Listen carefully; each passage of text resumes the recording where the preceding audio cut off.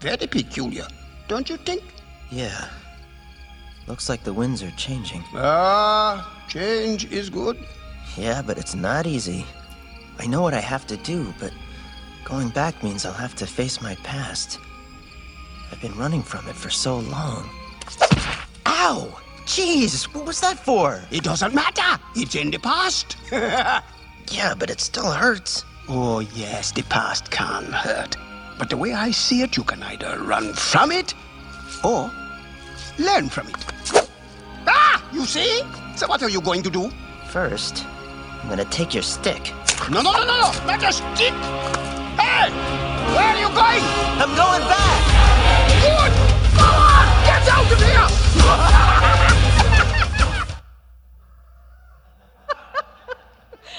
The weather report is in. Change is in the air. It's here. It's among us. And like Simba and Lion King, we're faced with a dilemma. Do we remain hidden from ourselves and our community due to fear that our past is too big to overcome? Do we let doubt keep us from obtaining our highest truth? Or do we jump into the abyss and say yes? Yes to see challenge as a gift. Yes to see challenge of change as a gift. An opportunity, a possibility. As that great teacher said, change allows us the opportunity and the ability to apply learning from the past and release its grip on our lives. Change is our new beginning to a better ending. Will you pray with me?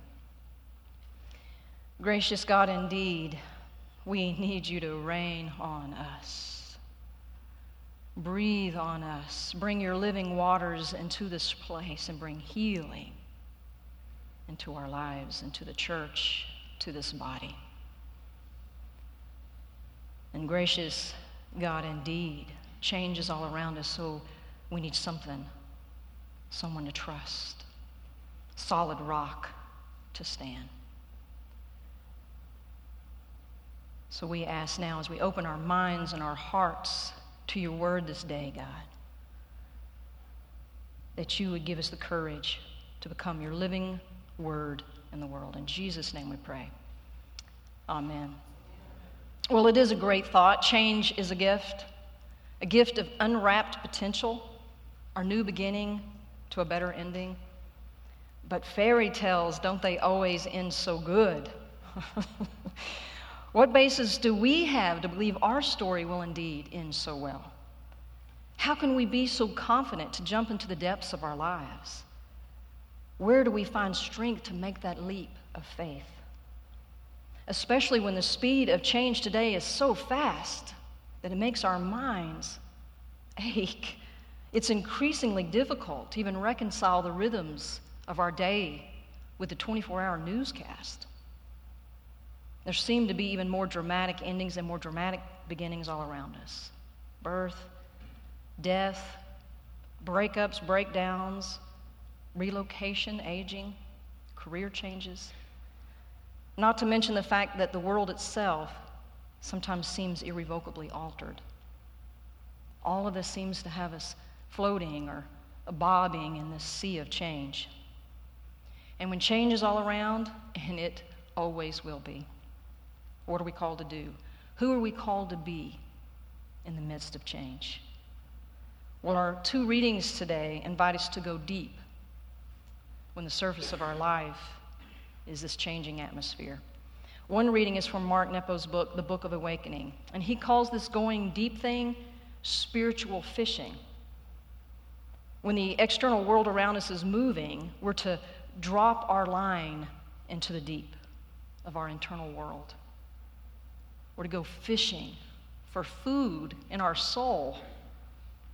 I don't know about you, but when I think about what I might drag up, if I was to stop dealing with all the change around me long enough to go fishing, I'm not sure I'd like what I'd find. And anyway, I think I'd just rather stay and tread some water, because if I don't, I might drown. And those shells of hidden pain and seaweed of my stagnant waters, that is not the most inviting fishing expedition that I can think of. Yet, If we fish the waters of our spirit, the author says, we will find spiritual nourishment. It will provide food for our days and perspective of the deep. He says it's the only way to survive in this ever-changing atmosphere. In our second reading today, Jesus cries out with the same sort of urgency, and he offers to be the life jacket as we drift on the sea of change. But he too suggests that if we drop our line into the soul, into the spirit, there are living waters flowing there. This means there are indeed living, life-giving sustenance in those deep places of our being. He says, all who are thirsty, come unto me and drink. Believe in me. Through you will flow living waters from your innermost being. If we stop and consider the context from which Jesus is offering this imitation of faith, we can learn just how dramatic and radical a statement he's making. You see, Jesus stands and proclaims this on the last day of a Jewish festival of tabernacles, and he cries out to the crowd. He's trying to get our attention. He is trying to open our minds to a new word. You see, the Festival of Tabernacles is one of the pilgrimages that brings all the Jews together into the Temple of Jerusalem. And they come together and they celebrate their God story, their faith. They come from all over, and they set up these little tents, these little shelters all over the city. It's like a giant family reunion of God's people. This popular festival, which still takes place today, is rich in symbolism. Each day of the feast includes a water ceremony. There's a procession of priests, and they descend to the south border of the city, and there's a large spring bubbling up there which flows into the pool of Siloam. And there the priest fills that pitcher of flowing water as the choir is chanting behind him from Isaiah 12:3. You will with joy draw water from the wells of salvation. And the priest moves forward and walks through the city and carries it back up to the hill to the water gate, and he's followed by these crowds, and they have tree branches. They have a tree branch in the right hand, and this branch is to remember the ceiling or the roof of these little shelters that they've built, that they had when they were in exile. And in the other hand, they have a branch, a citrus branch, to celebrate the harvest, in memory of the harvest. And they're shaking these and they're singing as that priest is carrying that water, and they're processing back to the temple. And the priest would climb the altar steps and pour that water, and the crowd would circle him and continue singing their psalms. On the seventh day of this festival, this procession took place 7 times, and that is where Jesus arrives. You see, this water ceremony has meaning on multiple levels. On the one hand, it's a plea to God for rain, since the autumn is a time of threat and drought in Israel. On the other hand, it's a memorial to the wilderness journey and God's provision of water from a rock. Therefore, the pouring out of the water represents both a testimony of God's presence and provision of the past and hope for God's life-giving water in the future. But it is more than just rain for the crops and the fruit. The water is also a symbol of hope that one day God's life-giving water would flow out of God's temple.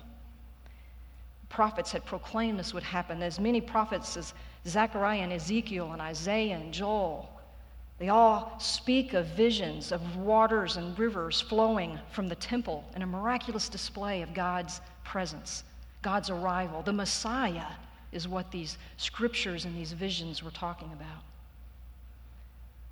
It was the hope of the ultimate blessing of God's salvation. So this water ceremony is a spectacular vision that weaves these people from their past, hope for their future. And it's when Jesus arrives and he stands in the crowd and he cries out, "Let anyone who thirsts come unto me. Come to me, believe in me. From you, from your innermost being, shall flow rivers of life-giving water." Jesus is trying to get our attention. Jesus is trying to let us see something with new eyes. He's taking this religious ceremony and he's reframing it. He's saying, believe me. Hear me. Salvation has come. The reign of God is here. What the prophets envisioned is among you. Yes, bring your water jugs. Thank God for provision and meet together and pray that God's reign will fall in your lives. But Jesus says, believe it. Believe me. Salvation has come. Salvation is in the now moment of our lives. And it's ready to overflow from our innermost being. We're invited to believe that we have a new reality. A fresh word has been spoken, people, but it's been spoken about us. We're invited to believe that we are safe, we're redeemed, we're forgiven, and our past can no longer define us or hold us or even dare contain the living waters that desperately need to break from our inner lives. In 1989, I know it was a while back, there was a movie called The Abyss. Director James Cameron did this one, and so you know he created an epic underwater adventure. The adventure begins when a military submarine mysteriously sinks, and government suits decide to arrange a team of Navy SEALs and a woman scientist named Lindsay to take over a deep-sea oil rig to help in the rescue mission. This mission becomes a wondrous odyssey into the unknown as forces from the deep begin to make contact with the divers. Now for Bud, the captain of the oil rig, and his estranged wife, which happens to be that scientist named Lindsay, who's now in his life uninvited, it becomes a test of their physical, emotional, and spiritual limits. You see, Lindsay's one of the first that goes into the deep to explore the wreckage, and when she does, she encounters something beyond belief. In her dive into the deep, she discovers life and light. She tries to photograph this beautiful light and amazing presence that's living in the deep waters, but it just doesn't quite sell.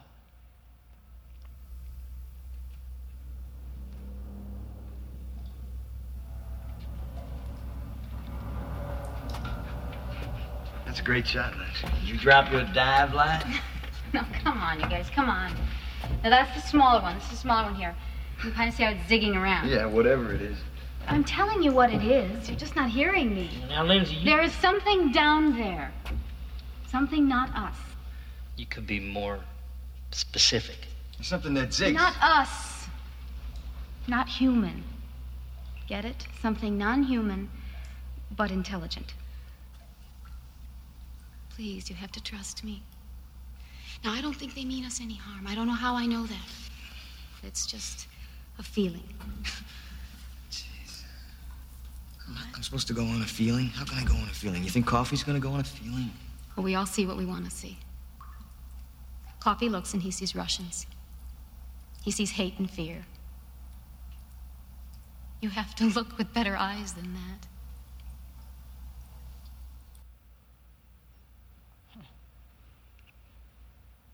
We have to look with better eyes, she says. You see, our perception impacts our vision. And so we have to rub our eyes and put on new frames, or we'll miss what's right in front of us. This is exactly what Jesus is inviting us to do. In 2 Corinthians, it says, if anyone is in Christ, a new creation has come. The old is gone, and the new is here. Our invitation is to see with new eyes our new identity. People of God, we are God's temple. We are the vessels of God's life-giving water. Spirit has come, and it wants to abide and reside in us. We are no longer going to church or the temple to find God. We're going to bring our slice of God. We're on the way. On the way here, we bring our slice. And when we leave here, we bring that slice into the world. So we must go deep, because we need to bring healing to God's temple, into our lives, so that we can be the presence of healing in the world. The reign of God is on earth, and the reign of God wants to be on earth as it is in heaven. Jesus says, trust me, abide in me. Let me be that life vest that helps you relax your muscles so you can weather every storm. Let me be your life vest that can help you feel safe enough to calm your troubled waters. But drop that line. Go fishing into your own soul, for it is within you that I will flow. Jesus is crying with urgency. Go within yourself. I am there. Go within yourself and fish for healing all the way to wholeness. I am there. Go within yourself and do the hard work, for that is the place you will find God, and that is the place God will transform the world. You see, we live into and according to our perceptions of ourselves, and our perceptions we hold for ourselves, we attach to a whole lot of other people. We attach to our churches and our families and friends. And most of our perceptions have come from past experiences, past messages, voices, tapes that play in our head. And these messages and our perceptions of ourselves will play out in our lives. So we have to go fishing. The gospel is about changing those old messages, those old tapes. But we have a new mind. We have a wounded past, but a new future.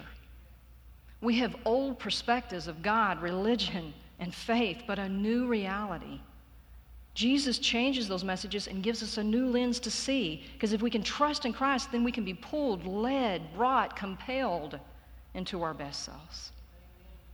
Secures our identity so that we can explore the interior life, because that's our calling. To be honest about our internal life, to accept the invitation of the internal journey. That's when we allow God to go to the deep places and turn the bright lights on, and we invite Spirit. We give Spirit room to all those places that need to be drug up and looked at. Every circumstance, no matter how painful, is a gauntlet thrown down by the universe, challenging us to become who we're capable of being.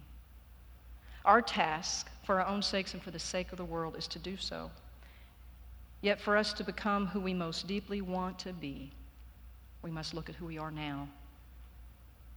The invitation to go spiritual fishing is to face issues we've avoided facing, to get to the rock bottom, essential truth. There's a great verse in Philippians 3:16. It says, "Let us live up to what we have already attained." Allowing ourselves to be pulled into a better future, that's the invitation. Allowing ourselves to become participants of salvation, that's the new reality. The gospel is the promise, potential, and the possibility of the reign of God within you and among you. To whatever extent that I refuse to face the deeper issues that hold me back, to that extent the world will be held back. And to whatever extent I find the miraculous key, transformation in my own life, to that extent I will help change the world. That's what it's about, becoming the change that will change the world.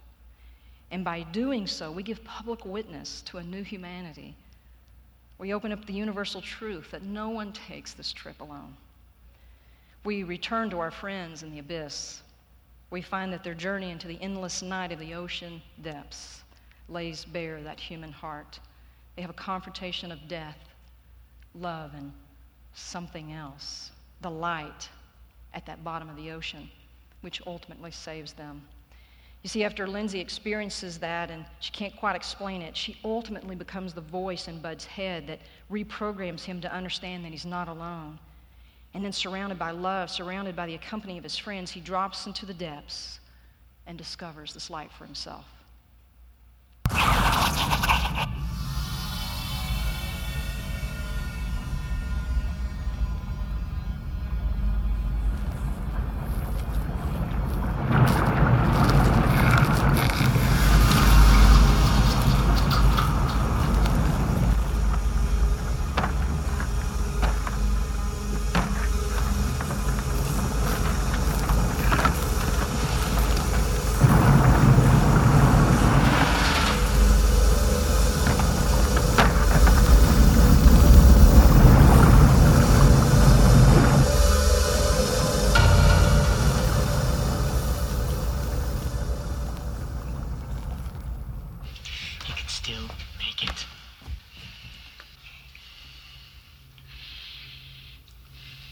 Bud. I know how alone you feel. Alone in all that cold blackness. But I'm there in the dark with you. Oh, Bud, you're not alone.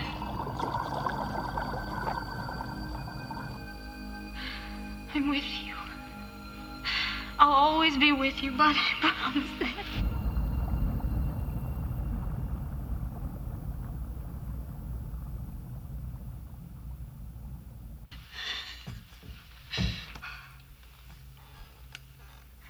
How you doing, partner? You still with us? Come back. You talk to us, buddy boy. Come on. Bud. Talk to him, Bud. Now, come on. You hanging in there? You have to talk to me, Bud, please. I need to know if you're okay.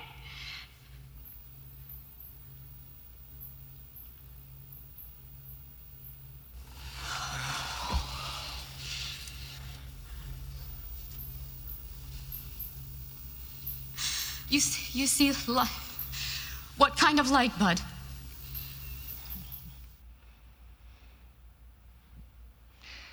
Now, I'm not promising this is an easy ride. But this is the work we're called to do. It's going to disorient you. It's going to disturb your thinking and unsettle your emotions. But we're tethered to the holy. And we do not make this trip alone. But salvation, the reign of God, it's not a name and claim it type of thing. It's a seek, and you shall find expedition. And we need to get on our knees and search for that lost coin, and we need to put people around us that'll hold us accountable on this hunt, because it's going to get scary. We may need a therapist, an AA group, a personal coach, a spiritual guide, a connection group, whatever it takes to do this daily dive into the temple of God. Because what's being born within us is living waters that the world needs to survive. When we go on this spiritual fishing expedition, we will discover food for ourselves and food for the world. And we will discover power beyond our belief and light that overcomes any darkness. This might feel like a period of great end, but in fact it is a time of great beginning. Time to die to who we used to be and become instead who we're capable of being. That's the gift that awaits us. Chance to become who we really are. The gift of change. So church, where the report is in, change is in the air. We're faced with a dilemma. Do we remain hidden from ourselves and our community due to fear that our past is too big to overcome? Do we let doubt keep us from attaining our highest truth? Or do we jump in the abyss and say yes? Yes to the challenge to see change as a gift, an opportunity, and a possibility. I have one last little video clip. It's to remind us, as scary as it gets, to return to a place of innocence. That's what Jesus is inviting us to fish without fear or any preconceived notions of failure. Whoa! I did it. You did. Gonna catch a big one? Yeah.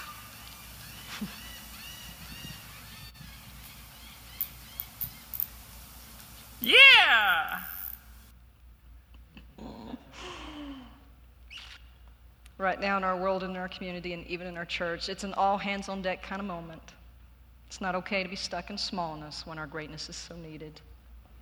It's time for each of us to face once and for all whatever demons we've chained to our fear and pain and stand up for our better selves as a way of standing up for God and to take our places in God's plan for salvation for the world. It's time to reach deep into ourselves and humbly towards each other. For there we will find God, and there we will find every answer we're looking for, every solution we desperately seek.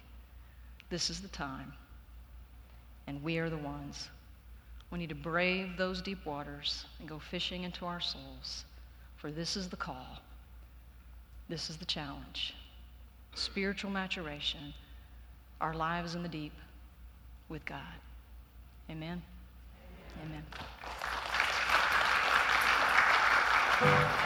Amen.